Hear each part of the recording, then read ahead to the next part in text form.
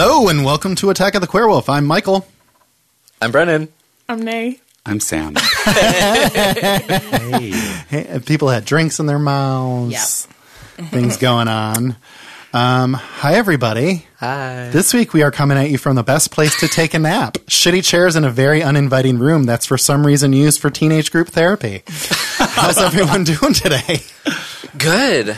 Yeah? Full disclosure, this is the second episode of a double recording, which, as you know, results in some of our most punch-drunk and ridiculous episodes. And Sam, your first day with us officially as a co-host gets 2 episodes. Which is incredible. See, we're already punching. None of us can speak. But it's great because it means that if I really fuck up, you guys won't know for 3 weeks. Yeah.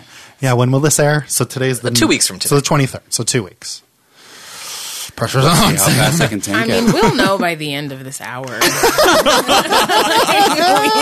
not. I thought you did an amazing job leading the Carrie. Yeah. The Carrie 2. The Rage Carrie 2. You carried that episode. You carried us to the finish line. Duh.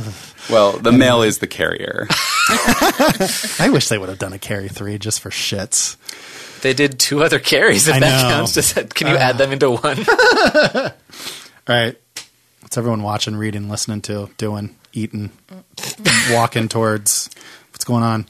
I just saw a double feature of Near Dark and Jennifer's Body that changed my life. I've seen both of those films before. I've never seen them on the big screen, including Jennifer's Body. God, I saw that in theaters, and it was, people always talk about Jennifer's Body not being a thing until now. That's wrong. Yeah. For a lot of us who are queer or female or both, it's been a thing. And for me, the soundtrack was just so killer, and it was so... The movie's so awesome. And it's so quotable. Is he going to fuck his mom? She's talking about Hamlet. It's so... Have you seen it, Nay? No. I can't wait. We're doing that with Chelsea, and I can't wait. And seeing that in a theater, a packed theater full of people, laughing with and appreciating those jokes, and it just. Oh wait, no, we're talking about Jennifer's Body. I think the first. Yes, but Near Dark, what struck me this time seeing it was just how much at its time it was actually how much it reflected what was happening with AIDS and getting sick, and that. Quote, fantasy of flipping and having nothing left to lose, and then that whole reparative kind of narrative of going back. I mean, it hit me in a different way than Catherine Bigelow, right? Yeah, incredible. Jennifer's Body. We're gonna have Chelsea Stardust in for that in June to talk about it, Chelsea. And I'm so excited. I saw that movie late. I rented it. I remember renting it from, I think Blockbuster was still around in 2009. And I remember renting it and going in thinking I'd hate it because people I know that it's... The reason I didn't see it in the theater is because anyone that saw it told me it was trash. And sitting in my Studio City apartment, barely living here for just maybe a few months, I had no friend. I remember sitting on the floor in my bedroom that had a mattress on the ground. That was all I had, and a TV, and watching it and fucking losing my shit. And seriously feeling I think this is the gayest I've ever been in my entire life, and living for it. Yeah. So the only thing I didn't like about the screening is the line, "You give me such a wetty," didn't get any laughs, and I was like, "Oh, that's so good though, so good." Brennan, you watching anything? Yeah, actually, my boyfriend and I have been watching the miniseries Tales of the City. It's based on the Armistead Maupin novels, which were, based off a serial column he wrote for the San Francisco Chronicle. It's basically a soap opera set in bohemian 70s San Francisco. It stars Laura Linney as Marion Singleton, who's Queen. Iowa chick moving to town. And I think it's it's the second or third version of the series, right? Yeah, Netflix is making a new series that's coming out in June, which is why we've been catching them. But there was Tales of the City in 93, and then more Tales of the City and further Tales of the City in 98 and 2001. Got it. Okay, I thought there was one back in the 70s, maybe. I guess I'm incorrect. No. They're set in the 70s. Okay. But have any of you seen anything or read any Tales at all? I've seen some of the old Tales of the City. Okay. Yeah. When I was a kid, I used to watch them on HBO, stay up late and try not to get caught. but I don't. I haven't seen them since then. I feel like the original aired on like PBS, right? The original was, I believe, produced by Masterpiece and aired in the U.S. on PBS. Yeah, which was Showtime. Was after that. I knew Ernie thought that because Ernie was like produced by Master P. Yeah, Masterpiece. It was part of Masterpiece Theater. Yeah. Bump, bump, bump, bump, I'm sorry to disappoint. Yeah. But the thing is, I don't get why more people aren't talking about Tales of the City, because this came out in 1993. We were in like a pre-Will and Grace world, and this is the queerest shit. 93 was when Philadelphia came out. Yeah, Let's put it in context. Yeah, but like literally, I mean, this is a spoiler for the first season, but it's not important. But like one of the main characters is an like over 60 trans woman, and the way that they handle her character is incredible. She's first of all the best character in the show. Second of all, in the second season, there's like a whole conversation about pronouns, and there's just all of this stuff that is pulled from conversations that I feel like we've been having more recently. But this is happening in the early to mid 90s. That's great. And obviously it caused a huge uproar in the Christian community for the first season, which is why the next 2 seasons moved to Showtime. What? But they're so chill normally. Yeah. But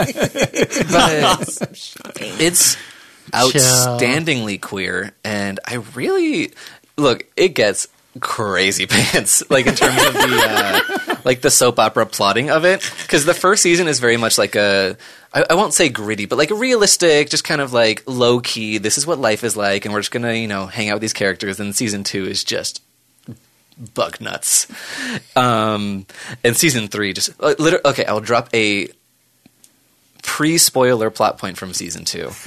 On a cruise, Laura Linney's character meets a super handsome straight man who does not remember the 3 or 4 years that he's lived in San Francisco because he has amnesia, and all that they know is that he throws up whenever they see roses. And they are trying to like solve the mystery. Okay. It's purest, like it's purest camp. And look, season 2, you're getting some Swoozie Kurtz in there. I love Swoozie. Season 3, you're getting Sandra Oh. Ooh. And also Olympia Dukakis plays Anna Madrigal. Fuck yeah. Lady. Hell she thinks she's in a very good show. I love it. And she's occasionally right. It's such a bitchy thing to say. Right. I love it. She's stupendous. And look, it's, PBS acting, it's not always the best, but Laura Linney's great. Olympia Dukakis is great. I'm so ready for the new series. I'm very excited. Cool. Yeah. Nay? I can't remember the name of it, but I watched this David Attenborough nature doc. Okay. There's lots of polar bears in it. Our Planet? No, it wasn't. I don't think it was one of those like with episodes. Oh, okay. But I was thinking about how he's been old my whole life. So like how old is he? 132. But it also just made me really anxious about global warming. So that was so fun. Is this what you watched when you got back into town? No, this was when I was out of town. Oof. So that was a good idea. Wasn't it? Yeah. What a party. Yeah. Oh. What about you, Michael? I watched Scream 2, Brennan. Oh my God, did you really? Yeah. I watched Scream one night, and then I watched Scream 2 the next night. Still holds up. Still amazing. I love it. Thank you. I've never seen that. What's it? I'm going to kill you. So I decided this week I watched Scream, and then I really wanted to watch Scream 2. So I'm going to watch Scream 3, and then I'll watch Scream 4 again. I mean, it sounds like a plan. Yeah, I haven't actually. I don't think I've ever sat and done the 4 of them one after another, really? Either in one day or day after day. Mm-hmm. So I'm really excited because tonight's Scream 3. Oh, yes. And that's a fun movie to close out a night. Kinda. That movie's. If I fall asleep during it, I'll be okay. Yeah, look, it's a weaker entry, but it's a cartoon and it's fun. It's Scooby Doo. Yeah, yeah, it's Scooby Doo with short bangs. But 2 still is I love it so much. You do. I love Scream 2 so much. It's so good. The acting, the dialogue, the set pieces, everything. I live for that movie. Fucking Laurie Metcalf at the end. Just insanity. Oh, yeah. Those fucking huge eyes. Yeah. Again, I picked up music cues that I've heard without the movie, but never heard them on such a good TV. with the movie, and it makes such a difference. It's so great. So yeah. So tonight is Scream 3. Sometime this weekend, Scream 4. You know, that does make a huge difference, and this is silly, and it's not as cool as what you just brought up, but I was watching The Office the other day on someone's HD, like, new TV, and I'd never watched, because, I watch The Office, like, Yeah, all the time. on my old-ass laptop. Yeah. And I saw someone's eyeshadow that I had never noticed before, and it just made, like, a really big difference in, like, That's that the character. fun about going back. And I was like, oh my God, I've watched this show through 15 times, and I've never noticed any of that until, You should do, when you watch it on your laptop, do you put headphones in or no? Sometimes. Because I've noticed watching shows and movies, like with headphones, you hear so much more. Well, I always have captions on. Okay. Fucking love captions. But like sound design with headphones on like a big fucking television with the sound up, it's like Brian and I gifted each other. We essentially bought our first item together, even though we've been together for 4 years, but we bought our first item together, which was like a 4K TV. We splurged and got a really nice one. And we watched the first 4K movie we watched on it was Close Encounters. There's a 4K copy of it now. In the sound, it's like fucking unreal how much of that movie I never heard before, like in the sound design. And it makes such a difference. It's so cool. So you and Brian are gay, huh? Gay as fuck. Yeah. And then I watched Logan again, blown fucking away watching that in 4K. And I was so resistant to getting a 4K TV for the longest time because I'm like, why are we going to spend the money? We can spend the money on something else that we need. And pushback, we get it. He puts on Logan, changed it to SD after like 15 minutes, and I was like, okay, I used to be like, there's no difference. What are you talking about? It's a huge fucking difference. And I was like, okay, eating crow. My favorite meal. Ooh, a feather. My most frequent meal. Well, this was a fun, quick tea time. I love it. All right. So, folks, hi. The movie we're bringing to you today, I wouldn't say this is like a controversial pick just because it's not, but most people recognize another film in this franchise for being the gayest movie of all time. But I personally feel that Nightmare on Elm Street 3 is an even gayer movie. And that's what we are covering tonight. And this movie actually was chosen off of a conversation Sam and I had probably like a month ago about how we were like undercover, like about how we thought Nightmare on Elm Street 3 was queerer than 2, but we didn't tell anybody. Do you remember this conversation? No, tell me more about it. Yeah. And that's where this wanting to do this movie genesis happened for me. So we were doing Nightmare 3. Trailer me? Yes. I know he's trying to kill you. He wears a dirty brown hat. Love the music. He's horribly burned. He has razors on his right hand. Man of my dreams. He's real, isn't he? Yeah, you get it. It's Elm Street 3. Mm-hmm. He's not. Spoilers. So do you guys have shady summaries for this, or do you have like lovable summaries? Either or. Lovable, really. Yeah, of course. That's great. What's yours, Nay? I love it.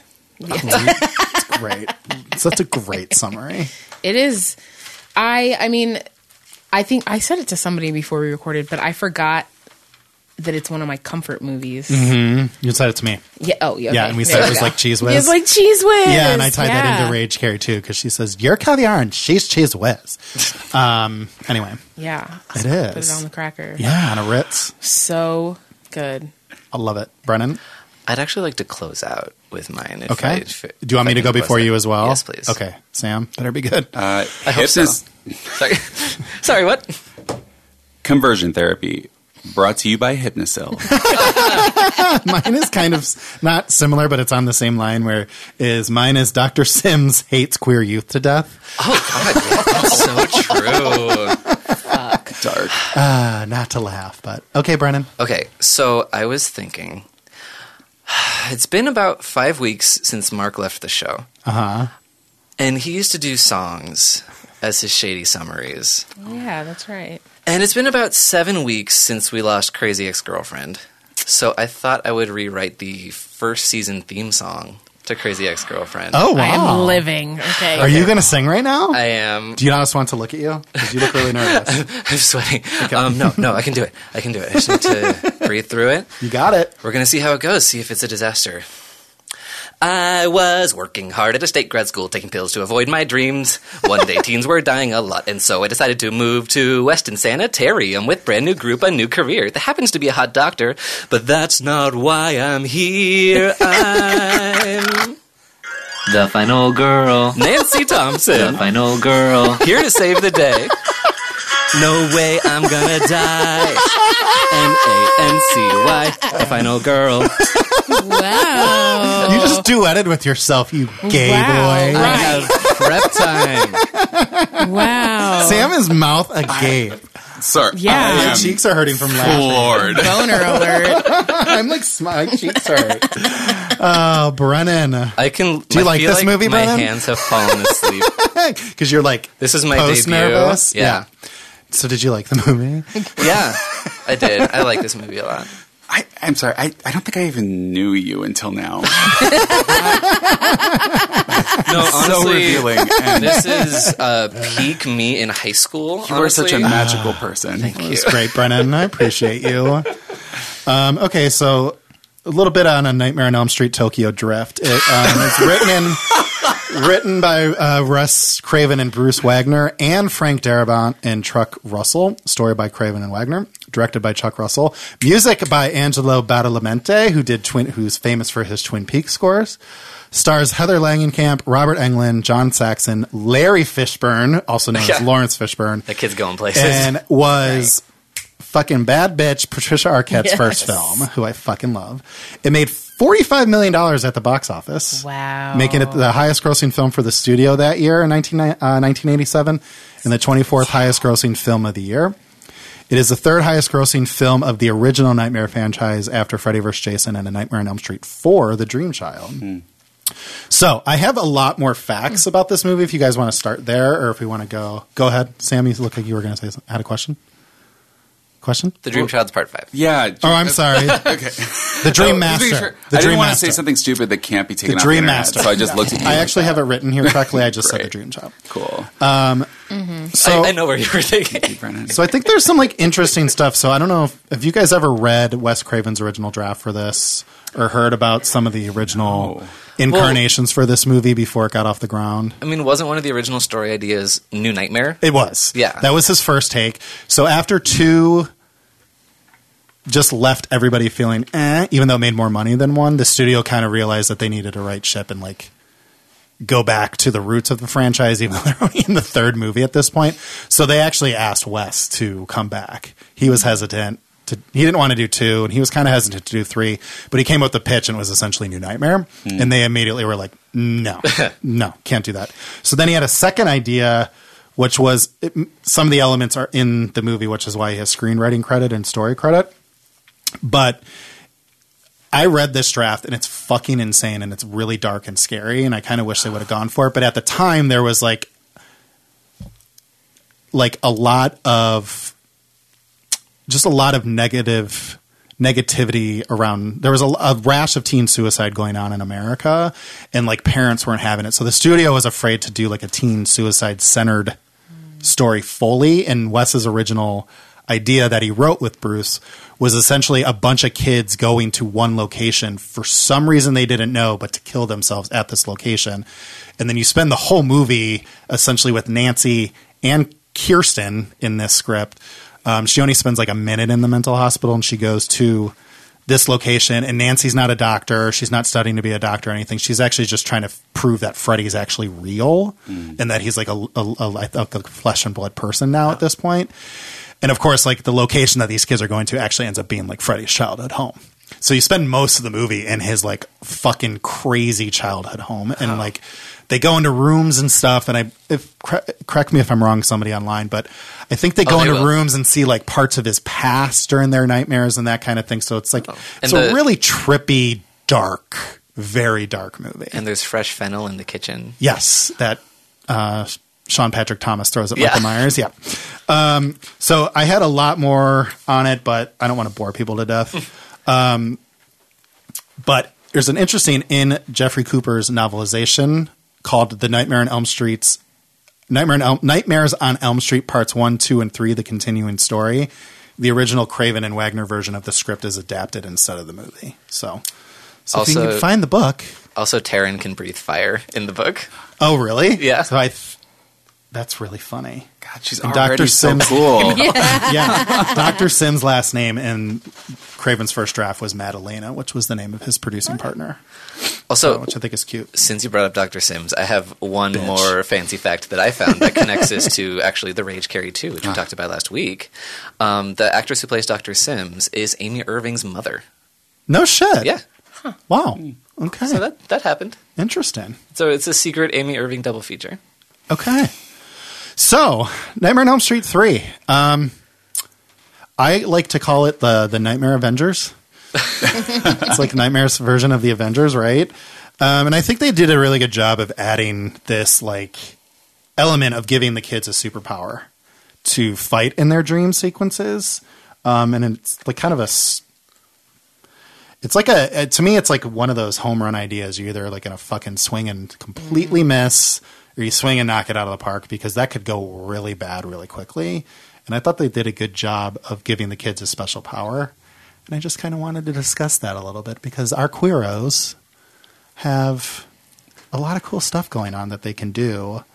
And do you think that... So let me ask you this question. I call it like code gay at Weston Hills, that I think every single one of these kids, every single one, is queer. Nancy, to me, is queer in this movie.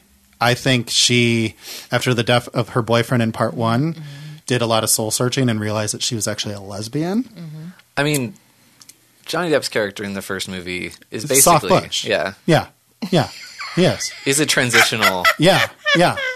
So, A little emo butch. yeah, so I don't know. I kind of want to start there, because I think to me, this movie is queer from beginning to end, or essentially when you meet, because you meet Kristen right away as she's like putting together, as I think I wrote in my notes, like paper mache equals gay. She's like paper macheing and putting Nancy's house together. And That was... it's a queer movie from the get-go. Yeah. Anyone else have any thoughts about these kids? Because I think they all are coded as queer, or just are straight up queer, including Joey, who like has the hots for the nurse. Honestly, I think I'm going to need some convincing on that one, because I can so get behind the idea that these characters are othered, they're ignored by their peers and their parents, and that's like an entryway into a queer perspective. And I can definitely read a couple characters as queer, but I definitely want to hear more about how you think every character is queer, because that's not a reading that I have, but I'm very interested in it. I took the reading from the way Dr. Sims just talks about what their issues are, and she says all their issues. We have a clip of it if you want to play it. Oh, do it. It's a really long clip where it intros all the kids. So maybe this is a good place to start, actually. Okay. It intros all the kids. Straight talk only in this room. Straight talk only. See, Today I'd like I said, to no one's start gay getting here. Acquainted with our new staff member, Nancy Feel Thompson. free to talk over. Let's make her all welcome. Hey, Nancy. Now, you've already met Philip and Kincaid, and of course, Kristen. How about the rest of you all tell Nancy I something love about all their yourself? little stories. Will, how about you first? Hi, I'm Will Stanton, and Yeah. I've had a little accident, as you can see. Ended up in this chair. Accident my ass. I thought you said this was supposed to be straight talking here. Hey, so he took a Read jump. him. At least he was thinking on the low nights. Save it, Kincaid. Bitch. Jennifer? I'm Jennifer Caulfield. And as soon as I get out of here, I'm going to Los Angeles to be an actress. Same. I'm going to be on TV. Yeah, lifestyle of the rich and psychotic. Screw you. He is reading them. You're right. Oh, Yeah, he's This is Joey. He used to be a Throw leader in in shade. school, but now he doesn't talk Queer. much. I don't know if I want to Turn claim white. Kincaid. I don't really like Kincaid. The only reason I'm I like Kincaid by the There's end. gays we don't like. That's true. You're right. Also, They're there. because I'm going through some very strange shit. New dreams. So it's coming up. Everybody has bad dreams. Can I interject something here just to save us all some time? No. Sure, Philip, go ahead. Well, according to our kind hosts, our dreams are a group psychosis, sort of a mellow mass hysteria. The fact that Okay, we I all can see dreamt that. about this guy before we ever met doesn't seem to impress anybody. That's right. So we go in circles, making minimal progress with maximum effort. You won't make any progress until you recognize your I dreams can hear it. for I what can they hear it are. in the lines. Yeah. And what are they? The byproducts of guilt. Psychological scars stemming from moral conflicts and overt sexuality. Gay conversion therapy, Yes, like my Sam dick said. is killing me. So yeah, the Dr. Sims line at the end there, to me, any Like queer that- coding questions I had was answered by, that was literally her being like, you're homosexuals to me. Or I can read it that way. So this gets into some interesting territory for me, which is what is and isn't a queer film. And I know that you talk about it on here a lot because we watch a lot of different things. But to me, this is not a queer film, but it is something that has when you do a queer reading of it, it is a perfect fit. So then I guess it is. In that way, it is. Or unintentionally, or maybe intentionally if you know more than I do. But the fit of everybody having their own thing that they're trying to hold back, and they're going there to fix it. And the doctor obviously overseeing this, even when Nancy brings in a medication that will effectively not solve the problem, but Suppress just it. suppress it. And even Nancy thinks that's the solution for a little bit, until they get to a place where they can embrace who they are, discover that that's actually not what's holding you back, but it's the very thing that sets you free. And then have victory. Yeah. That is the kind of queer film that I need and want and deserve. Right. And we don't have enough of. And I think that's the beauty of just having having to be able to think on your own, is that Yes. something doesn't need to register or definitely be defined as queer to be queer. And for me, I watch a movie like this, and some of the movies we discussed that aren't straight up, I'm blanking on any movie we've watched, but that aren't straight up queer, but like being able, like Rosemary's Baby is a good example of being able to put your life experience into Rosemary to understand what she's going through, even though her life is different than yours, having the commonality in it, whether it's queerness or being a woman who's literally being impregnated by the devil, to me that makes it queer, right? Like if it's queer to you, it's queer, kind of. Yeah. And sometimes a film that is not explicitly queer or intended to be queer has a better queer reading than a film that is. So a Exactly. great example would be, last week we talked about The Rage Carrie 2.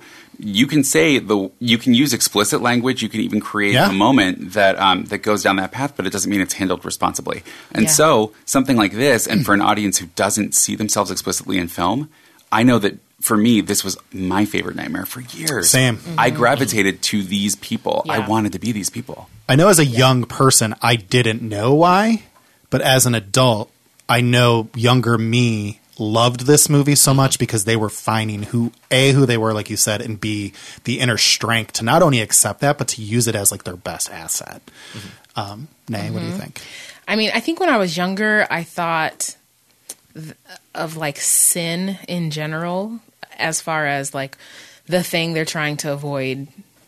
And as an older person, I'm like, we think about queerness and gender and all kinds of things that you're told to keep inside of these certain lines. And then as a queer person or a trans person, you're like, I do not fit in this. And it's like you spend a long time trying to, until you realize that it's okay that you don't. Right.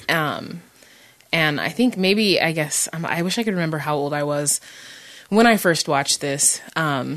But I think, the sin back then that I was trying to keep from doing was masturbating all the time. I didn't know I was gay, but I was like, that's the thing I do that is a sin. And, when they're like,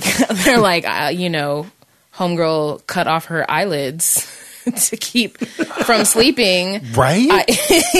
It's like, yeah. it's like a form of castration. Yeah, and all of the things. I mean, it kind of resonates from last week with The Rage and talking about Kat Shea and talking about the things that we've done when we were younger that later we were like, wow, that was very, very gay. I don't think that, for myself, I know that I definitely just had no concept of the fact that all of these rules were made up. Oh my God, that's Isn't so... that so nice when you learn that they Yes. It was like Yes, when Kara was here. terrifying, but When Kara was here with Rosemary's Baby, when you realized, like, I'm an adult in my own home and I can do whatever the fuck I want. Like, it's such a simple statement, but it's so like true. And it's such a moment you do have at some point in your life. I know I had it when I moved out here and like, you just realize, oh, wait, I don't have anyone to answer to. I have it over and over and over again amazing. every day, all throughout the day. It's such a great feeling, right? Yeah. Yeah. I'll be like, oh, am I sitting in this park smoking a joint? Yes, I am. Like, I didn't know that's what I was going to want to do when I was a kid, but now that I'm grown, I'm like, oh, I'm doing whatever the fuck I want, aren't I? It feels amazing. So, Brennan, I totally get where you're coming from more than the beginning of this. Difference of opinion's great. Oh, yeah. No, I mean, look, existing as any like racial or social minority in a culture that's not geared towards your interests or life or whatever, you do have to read into the culture at large, the mainstream culture, and find yourself within it.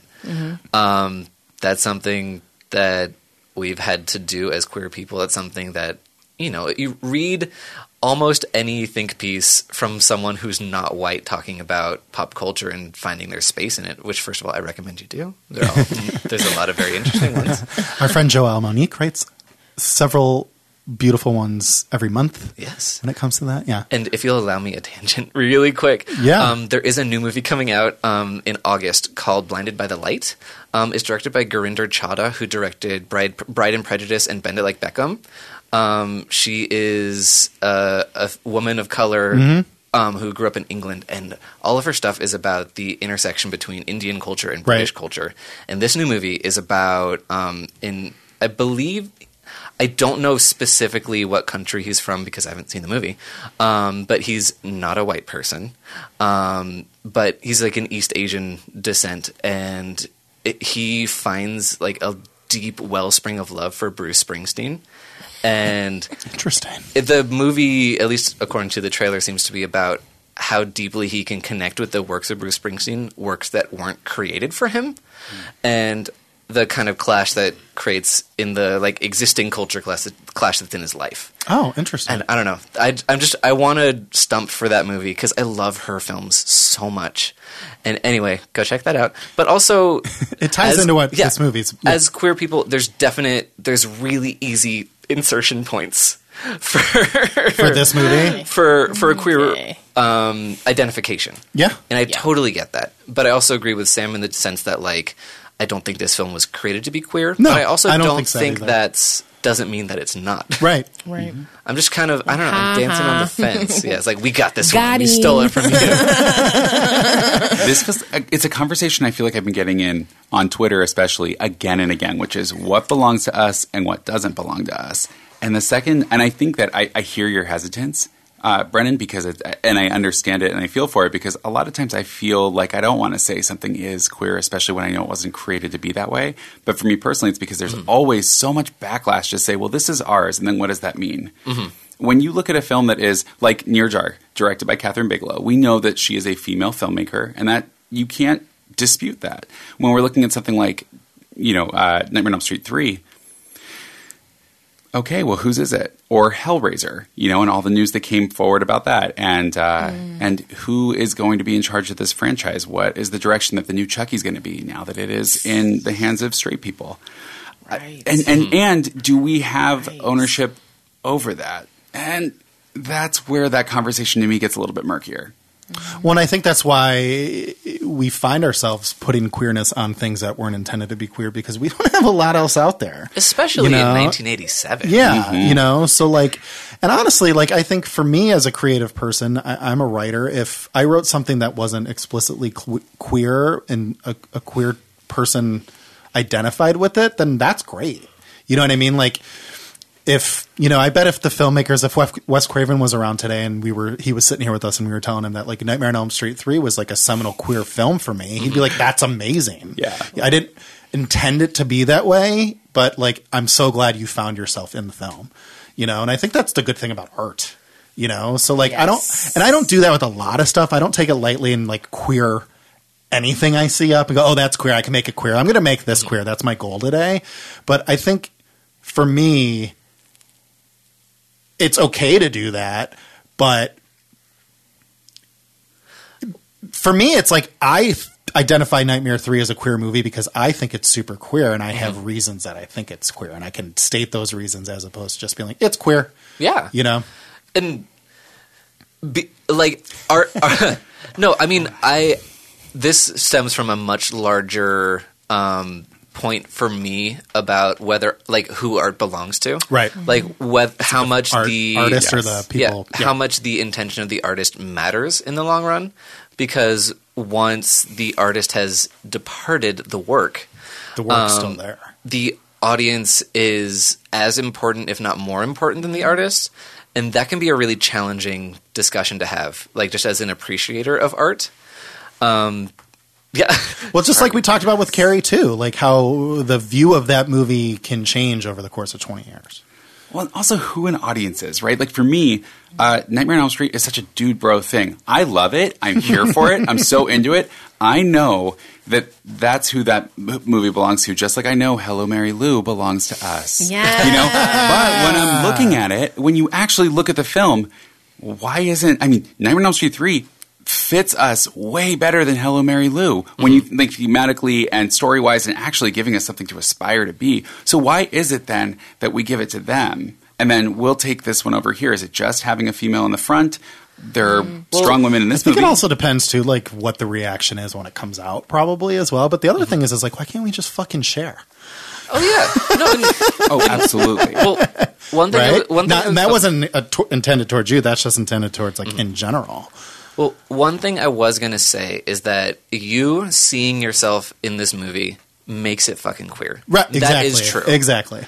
It doesn't matter what anybody else takes from it or gave into it. That is your truth. It's my truth. Nightmare 3 truth. That is a truth, and that's how art fucking works. Yeah, that's the beauty of art. But I mean, obviously, that's a challenge. The conversation, what is art, is something that people have been talking about literally forever. Right. But that's something interesting. But also to Sam's point, I mean, hasn't there been a kind of disappointing history of especially gay men rejecting works that are explicitly queer in favor of things where they can kind of see themselves through the mirror of a female because it's a more distancing aspect? I mean, there's a lot of more. Okay, like what? There's a lot of think pieces about it that I have read, and I wish I could spring them all from memory. Do you mean exactly. like from internalized homophobia? Yeah, I mean in terms of like if we're looking at a gay male pop artist, we don't tend to as a massive generalized group, we don't tend to lift those people up as much as we lift up like your Madonnas or your Britney Spears or people who are not queer people. I feel personally attacked. but I think it's the thing. Look, I love me some divas, but I think it's Show the title. thing where we do still have so little representation that when there is something or someone out there that's like, I'm a queer person, or in terms of I'm speaking as a cis gay man, like someone out here saying I'm a gay man, if you don't feel directly, distinctly represented by that person, you kind of push it away. And when it is something that's more outrageous, or like a woman who is taking her love of and interest in men to an extreme, you can relate to that because it's through a prism. It's not you directly looking at someone and being like, you are not me, and I need to, have a me here. If that makes sense? Yeah, it does. I don't know. That's something. That's something. Nay, what do you think? I think we can take whatever we want to take. Love it. And it's not that the conversation shouldn't happen or that we can't have, we can't talk about. Actually, no, fuck you. Like, we don't need. No one has to explain why a movie resonates with them or like why they feel that they can easily queer something in it. Because the thing is, there is no harm in that. It's like the harm. The harm comes from being excluded.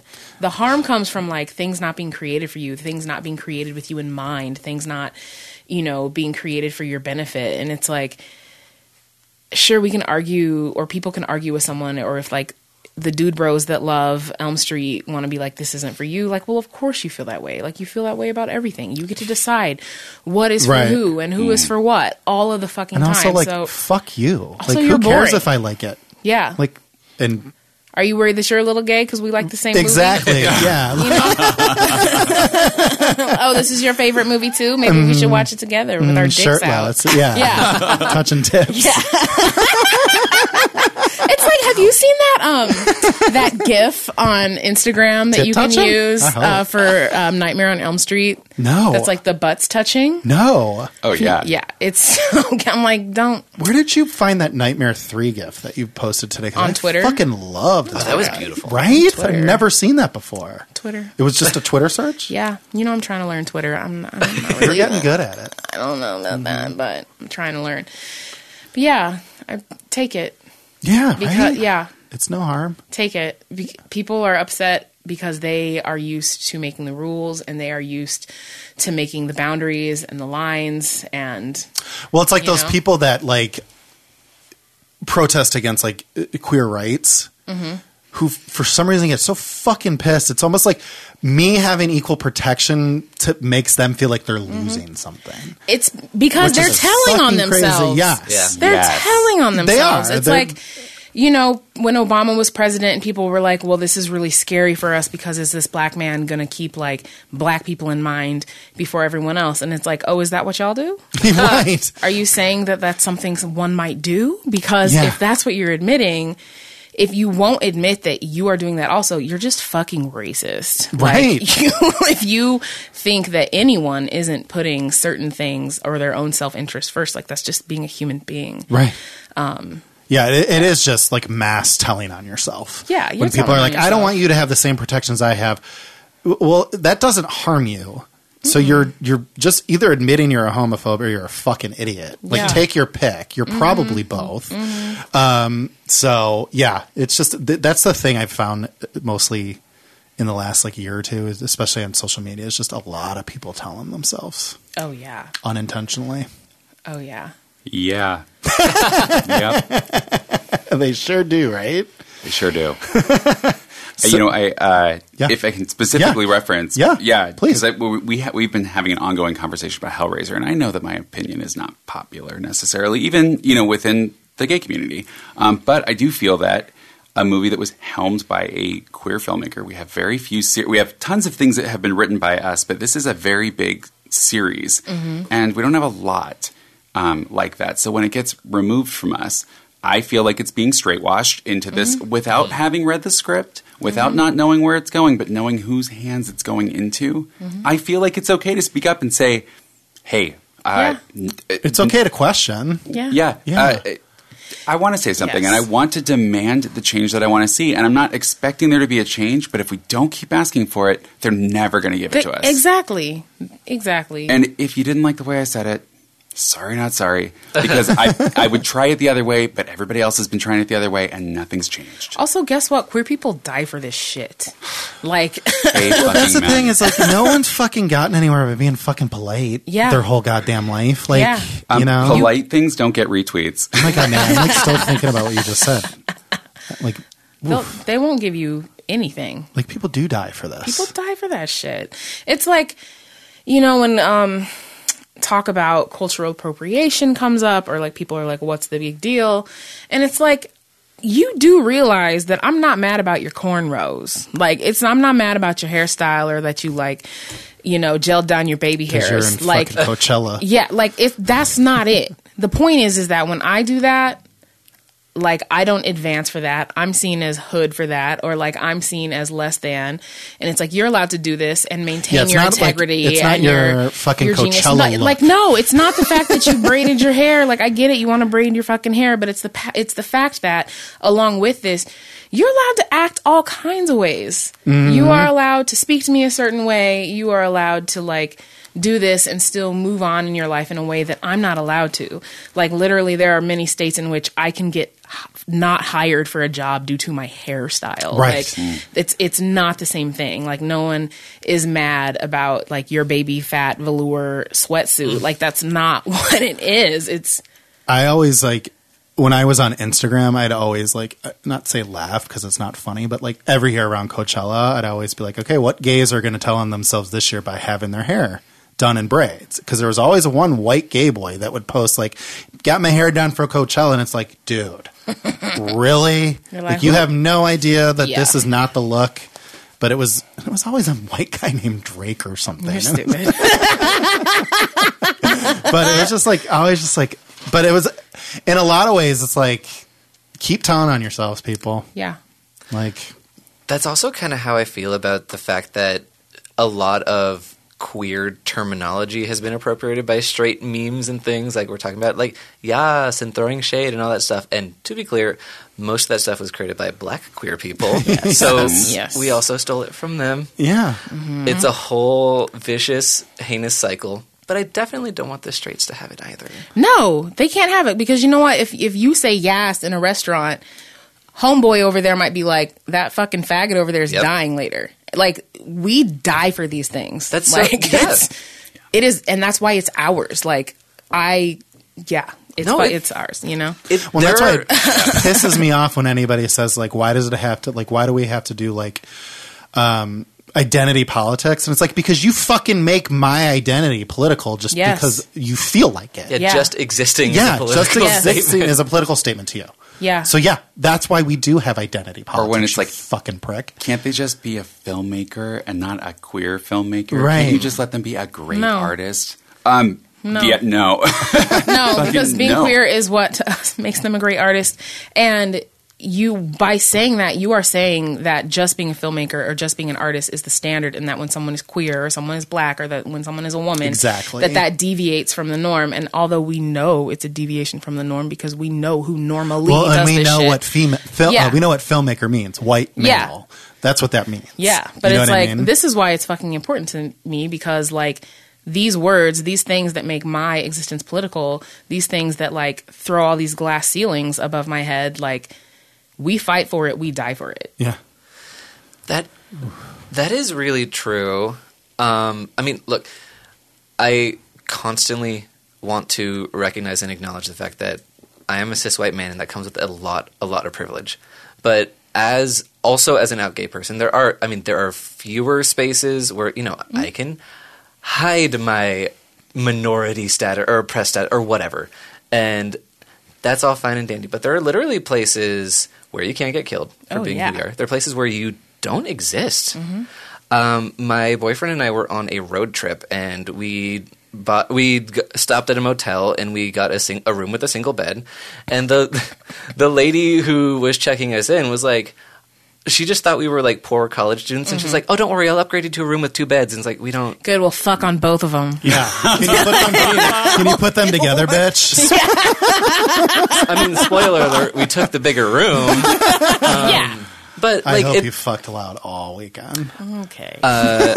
Jesus Christ. I don't fucking tell Michael. But it was only one of the beds. We put our stuff on the other one. Anyway, so set the equipment out. Yeah. You know, I need a room. Anyway, Michael's leg is in the air. God, my parents listen to this, but look, do they really? Yeah. Okay. Also, shout out to them; they're the best. Oh my God, Brandon's parents. Look, I am 24 years old. Yeah. Hi, Kleins. Look, sorry. But they know. Okay. We haven't talked about it. I mean, I'm dying. That's so cute. Oh yeah, my mom or dad would like text me and be like, "Oh, I really like that episode." Oh, cool. My God. Yeah. I hope my mom never learns what a podcast is. None of y'all fucking tell her either. Some of you. No, my parents are super hip and cool, and they know how to download podcasts, and they listen in their cars. It's very fancy. Well, hello, Klein family. Yes. Yeah.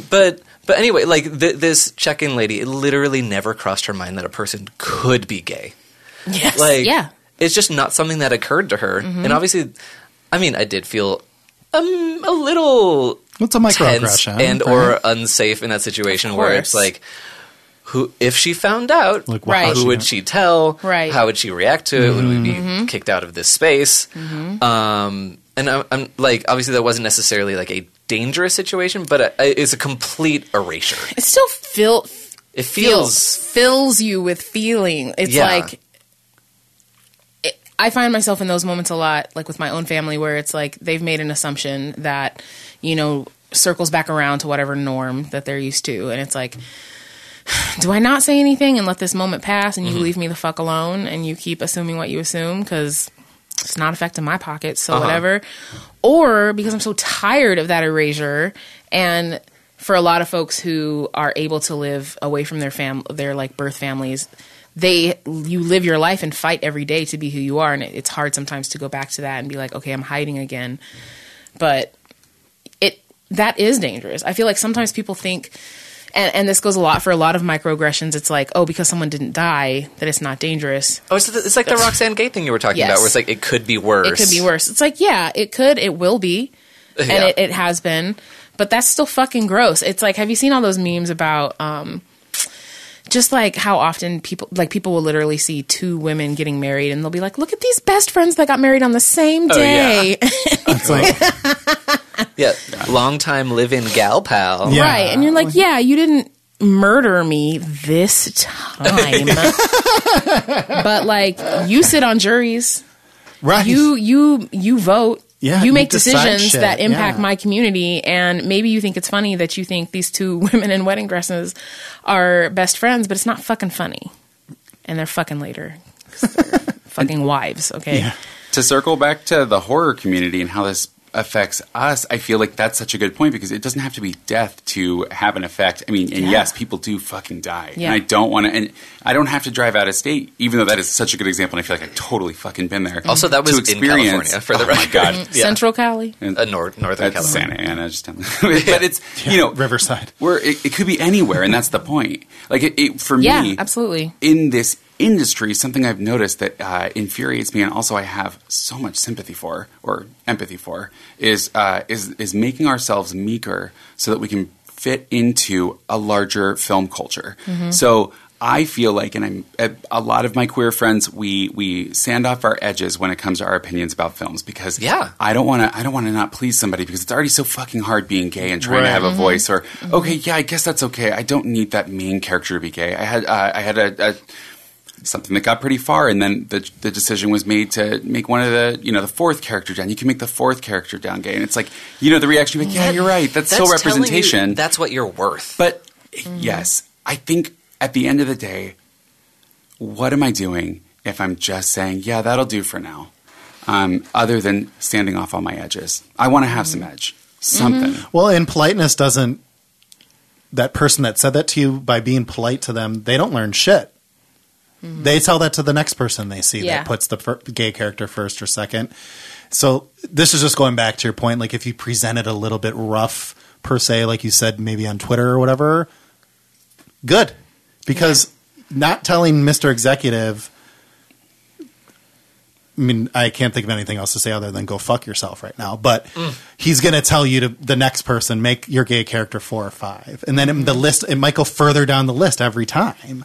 Unless somebody says something, and the intentions may not be bad, but at the end of the day, he still doesn't know shit. Yeah, impact. Yeah, like when a new movie comes out and we see that side character who's gay, more often than not, we're not going to say anything about how it's not enough or how it was wrong. We just don't.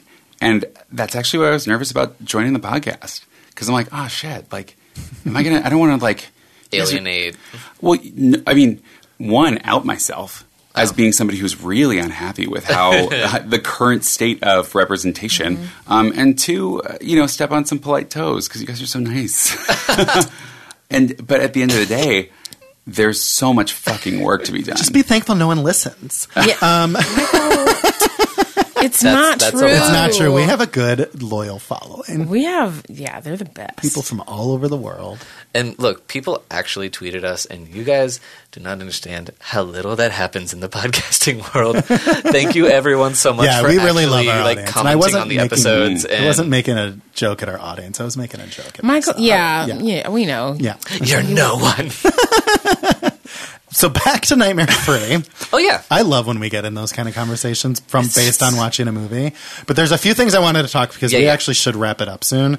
One, this was the introduction to High Budget Kill Freddy and also Comedian Freddy. Two of like the bigger hallmarks of the series from this point on started in this film. And I wanted to kind of discuss both because I think they're both handled with like a very deft hand here. where, and it might be because it is the first in the genre where some of the kills are a little outrageous, but that fucking like mouth that's eaten Patricia Arquette, which is clearly an automatron. It's so amazing. It's amazing. The big Freddy dong? Yeah, the TV kill, like all that stuff. Like, do you appreciate Upgrade Freddy here? Yes. Because it does go along with the rest of the movie, which is upgrading the character's strengths. Our protagonist essentially having superpowers and banding together. So Freddy had to be up too in order to either A, defeat them, or Freddy make had it to a step challenge. his pussy up. Yeah, you know? And my question to you is, do you think the kills in the comedy in this film were A, good or bad, and B, were they the beginning of the end of serious Nightmare on Elm Street? Loaded question. Ernie? Nay, what do you think? No, I was thinking when I was watching it, I was like, you know what? I don't care what someone's sign is. What's your favorite kill in this movie? Ooh, good. That's what I want to know. Question. Yeah. And so I definitely, when I was younger, I didn't think the deaths were funny. Like, they're funny now, but I was like, well, this movie has a nasty yeah, Yeah, like, actually, that shit is nuts. I only find the deaths funny in the sense that, like, I laugh as a protection mechanism. Because watching it this time, some of them freak me out, like Phil's death. Whoa. That's the ligament shit. I literally was cringing last night. I'm like, this is hard to watch. The puppet. It was painful. Okay, welcome to Primetime Bitch, though. That's a good That's laugh. hilarious. That's a real funny That's a kill. fucking good Oh my laugh. God, so funny. That line is the reason Freddy became what he was. Yo, More for- than I was anything. Because like- it's so good, and it's like fucking chasing a high. The writers of the rest of the series up until New Nightmare were trying to match that Well, line. that's why he said bitch so many times. Absolutely, because and also I'm like, is Freddy our catty queen? Like, Well, like Yes. Michael Verratti always says, Freddy is just someone doing drag. Oh, yeah. yeah. Oh, Michael, come back, Michael Verratti. Oh, soon. Nay, Yeah. which was your favorite kill then? I mean, I personally would love to like shoot tongues out of my mouth and tie someone to a bed with it. Like, that would be He so somehow amazing. survives that. I forgot. Right? Yeah, that's true. That he somehow survived. Probably the TV. That is a good one. It is a good one. I noticed. I think the TV one's great. The ligament one's tough. I felt like Taryn's watching it now. Like That death none is of, challenging. It's challenging, but also like none of the needles actually really hit her arm when you watch it close enough these days. Like it's like a very the lazy curse of Blu-ray. Yeah, and then like also like Will's death is a little lame in the sense that like there's no sound effect to him getting stabbed. Oh, Will the magician, right? Yeah, His whole thing's kind of... and he just kind of gets stabbed right with the glove in his chest, and he's dead. Because there's that, like, cool changeling wheelchair thing Yeah, that's which chasing is super him. cool. But it's such an anticlimactic. It is. It's just like this cool like wizard power, and then all of a sudden he just Well, he doesn't do anything with it. yeah he does it once, and that's it. What about you, Sam? The TV death, and I don't want to just say it again, but like, It is the and best this is death. why though. I think the setup for that and giving her permission to stay up later, Yes. it implicates somebody else in her death in a way that I think Yes. that, for me, the way that mental health in a psych ward setting is treated in this film is surprisingly accurate in a sea of films that get it wrong.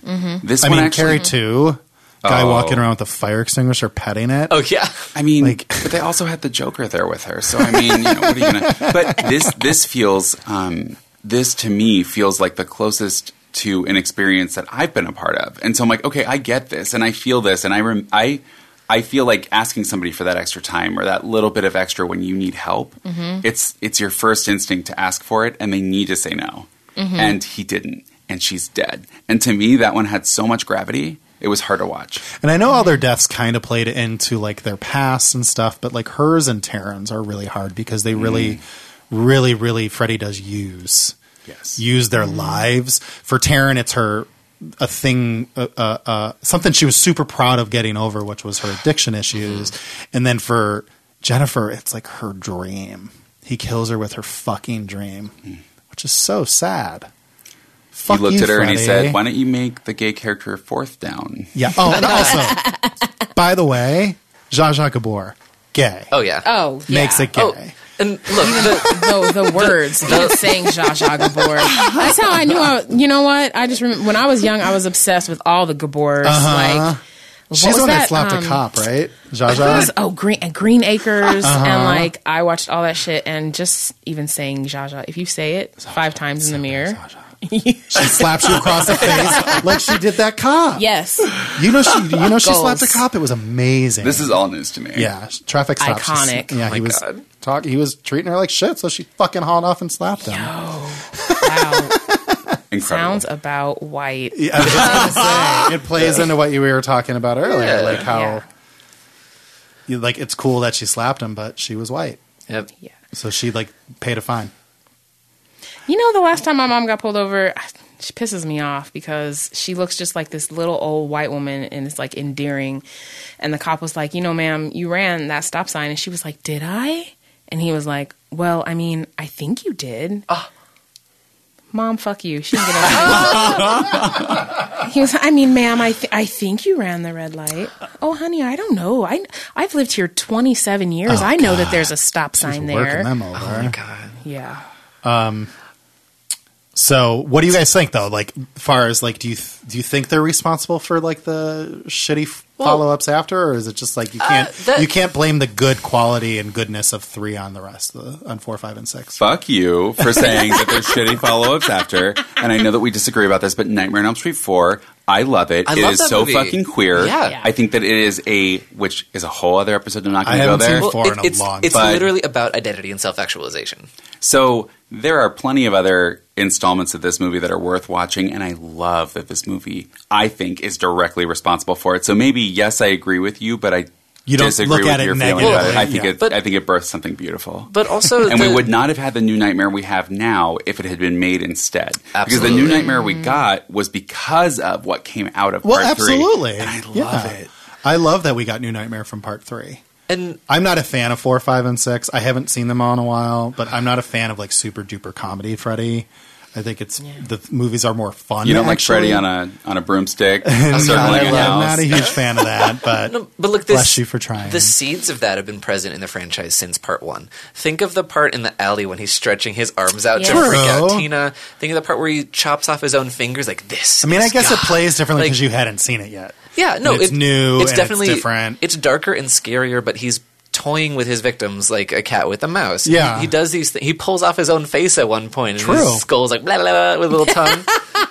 That's true. Good call. Based on age, though, this is really interesting because for me, I grew up. My intro to Freddy was those commercials, the 900 number Freddy. Oh, God, yeah. And like the cereal God. and the toy that you press the button. My friend had one. Like I knew Freddy as like a comedy icon. Yeah. And so when Well, I that's when went he hit back and mainstream. rented, exactly, and that was my entry point. So when I first saw Part 1, I was super disappointed because I was like, "That's not Freddy." So for some of us, later Freddy was. Isn't the that entry interesting? Because it's kind of like Wes Craven would be like, well, Sam, that was the first one. point. Oh, and now I live for Part 1. But no, but my I know what first you mean, Reaction yeah. to it, yeah. Yeah. That's why, like, anyone that usually says that Scream 3 is their favorite in the Scream franchise, it's because that's the first one they saw. Well, nobody says that though. There's a handful. Okay. So, I mean, there's a lot more I wanted to talk about, but we're getting close to the end. But I do want to play a clip about Freddy's Genesis. Oh God. Okay. What was this place? Purgatory, fashioned by the hands of men. Twisted, lonely souls. Love the music. The worst of the criminally insane It's so gothic. were locked up in here like animals. This whole facility was shut down in the 40s, wasn't it? Some sort of scandal? A young girl on the staff was accidentally locked in here over the holidays. A young boy drowned. Inmates kept her hidden for days. She was raped hundreds of times. When they found her, she was barely alive and with child. That girl was Amanda Kruger. Her child, Freddy, the bastard son of 100 maniacs. Such a great line. Bastard son of 100 maniacs. That is really good. So, I mean, I don't really have much to say here, really have a discussion, but I just felt like we needed to play that clip because it is such a fucking bonkers, like, almost like, I don't want to say a retcon, because they're not taking away anything that Wes created in the first movie. They're just kind of taking the backstory back even further. But necessary? Question mark? So much. And it's so funny because I just saw it, right? Because I'm watching it for this, and yet I forget that that's there. Because in my head, it's like, boop, on that part, and that's all I hear. Because I don't need a rape that results in a monster. You know what happens when a woman gets impregnated by a rape? There's a baby that needs taken care of, and that's not any more of a monster. Like, I don't know. It's like this, the creation of that being the creation of Freddy? No. I mean, I get the intention, but they're wrong. That's a really good point. I think the arch, like, craziness of that line is interesting as a curio, but yeah, the actual like intention behind it is really painful and what do you think, Nye? Rough. Oh, I mean, unfortunately, I was thinking about Georgia and like criminalizing abortion and miscarriages at this point, and miscarriages and how, yeah. Anyway, it took me down a really sad path. I mean, if anything, there's a way to look at this 100 son of a 100 maniacs as like a pro-choice. Had she like aborted that baby, no Freddy. I will say there is in a following scene, in a scene that follows that, Nancy does say the line. She says, "Assuming your mysterious nun is right," and that line is camp. You could wear that line to the Met Gala. So great, mysterious nun. Also, her look at the funeral, though. I'm sorry, I know we're wrapping up, but it's amazing. Serving looks it's left like Joan and right. fucking Collins. I can't believe she had the audacity it's to show up in like that wool cape, like wrapped around that full costume hat. Designer Give had me everything. the Nancy. night before they designed that. The costume designer watched Dynasty, Dallas, Falcon Crest, and the fucking Colbys Dynasty Dallas 2 or whatever the spinoff was. Yes. All right, speaking of Nancy, we do need to talk about her a little bit, so we might run a little long. But like her return is like amazing, right? Oh, yeah. Like it's such a smart decision, and how they chose to have her character enter felt very natural, and it actually felt natural to who she was previously. And I was looking for just stuff back from when the movie came out, trying to find stuff, and like, I mean, I would have to say that she had to be a big reason why the movie was such a success, right? Like financially, do you think it had 3 years later, Heather Langenkamp was such a known name to the general? Because if you're making $45 million on a Slash movie in 1987, that's got crossover appeal. That's not just horror fans going to see that movie. Well, I don't think it's Heather Langenkamp. I think it's Nancy. And that's what Wes Craven's New Nightmare is about. It's about Heather Langenkamp doesn't really exist in the culture, but Nancy is this huge icon. Do you think it was kind of like Jamie Lee Curtis with Halloween last year? Do you think it had, on a less grand scale, do you think that's why people saw it? I don't know. It's just like a question I've always wondered, like why it blew up in part 3. Well, Jamie Lee Curtis is Jamie Lee Curtis. Right. Heather Langenkamp is not Jamie Lee Curtis. True. I mean, she's wonderful. But she's only I wish she was. She's only 3 years removed from the first film at this point, though. I mean, did they tout her return, you think? Like, I was trying to find so much shit. It opened at number 1. It made $10 million its opening weekend. Like, was it the special effects? I mean, Patricia Arquette wasn't known yet. Like 3 years, and she was sporting such a mom look. I was so into that. When Sorry, you Heather Langenkamp, Nancy. Yeah. Like she would have been like 23. Well, she said in the movie at one point, I think she said maternal. 6 years ago her friends all died, so she's supposed to be like 23, maybe 24. Yeah, but yeah, sporty mom look, yeah. But if we're looking at slasher franchises or even just horror franchises in general, I mean, Friday the 13th kills off our final girl immediately in part 2. We do have Jamie Lee Curtis in Halloween 1 and 2, but then nothing further. So I think that like having a part 3 where we thought, especially a disappointing part 2, where it's like, God, will they ever come back? Can you imagine if when studios poured that much money and like even more money into a sequel, it actually delivered? That happened here. Well, and that's the thing, and that's usually what happens is like this: the sequel usually performs based on people's feelings of the previous film. Yes. So people hate it too. So for 3 to like make twice as much money and be critically adored is pretty wild, especially in '87, because the slasher genre was pretty much dead at that point. I mean, Jason 6. Like Friday the 13th Part 6 had come out by then and only did like 15 million. I don't know if Part 7 hadn't been released yet. But by 87, like all the franchises were kind of dead. Halloween hadn't returned yet, but it returned the next year and only made like $18 million. Well, so for it to make $45 million, I'm like just curious. I wish I could have found something. Well, first off, people didn't hate Nightmare on Elm Street 2. Americans did, but in the UK, Nightmare on Elm Street 2 came out before Nightmare on Elm Street 1, and That's what you said, yeah. Yeah, I mean, it's like, and it wasn't universally hated. And I think it depends on what your access point was, kind of like what we talked about earlier. But also, I don't think people came for Nancy. $45 million domestically.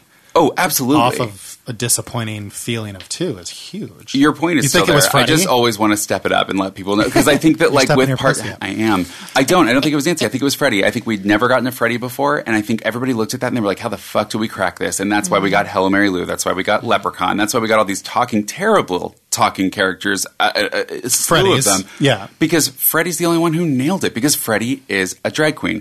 Freddy was doing a performance, and he could do multiple characters, but nobody else quite got that magic, and that's what 3 has. And then, nothing else did. 3, like, up the fuck of the budget. Like, Yes. like it was like, I think 1 was like 1.5. I think part 2 was like maybe 2.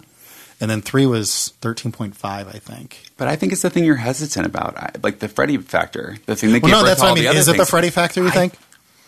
It's just wild. It's like really interesting when you're doing research on it, realize like how big this movie actually was, like not just in the franchise, but like in cinema that year as a whole. It's pretty cool.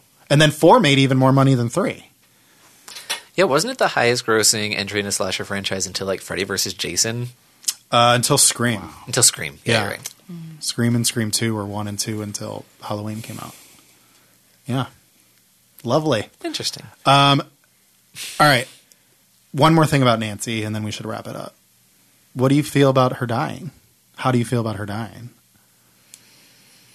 I don't like it, personally. I mean, I think it makes sense to the story. I think it was supposed to be meant as like a passing of the torch, and I think they thought Patricia Arquette would take over the franchise at that point, but then fucking didn't let her do part 4 because she was pregnant. I don't know if that was the filmmaker decision or hers, but I'm going to choose to think it was the patriarchy. Right.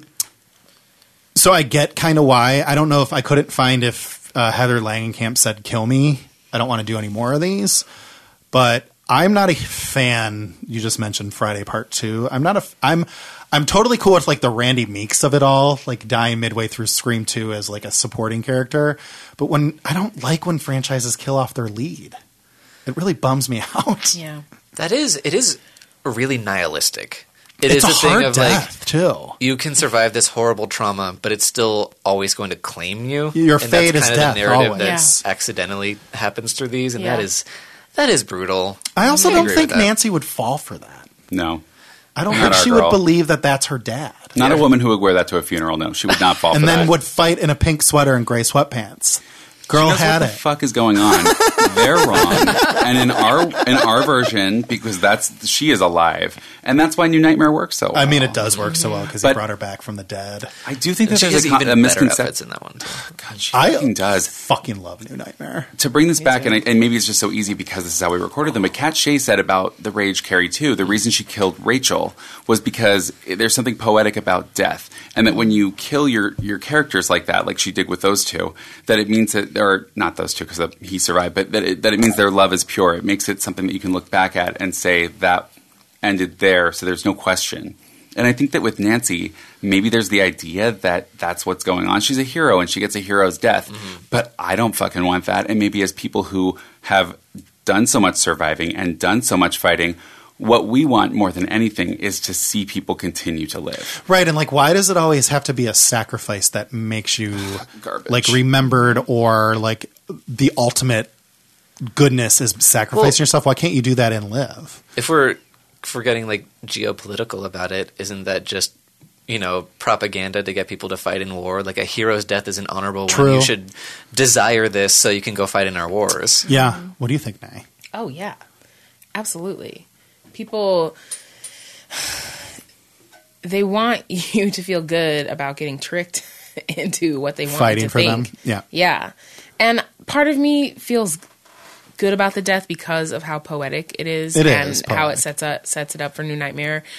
But I also agree that when you are in communities who fight for survival, sometimes it just feels so cathartic to see someone fight and win, or someone to work hard and succeed. And so I mean, I had forgotten. I've seen this movie so many times, and I had actually forgotten about the moment that she actually does stab him with his own claw, which is amazing. Yes. I was like, oh, fuck yeah, I forgot about that. But, like, just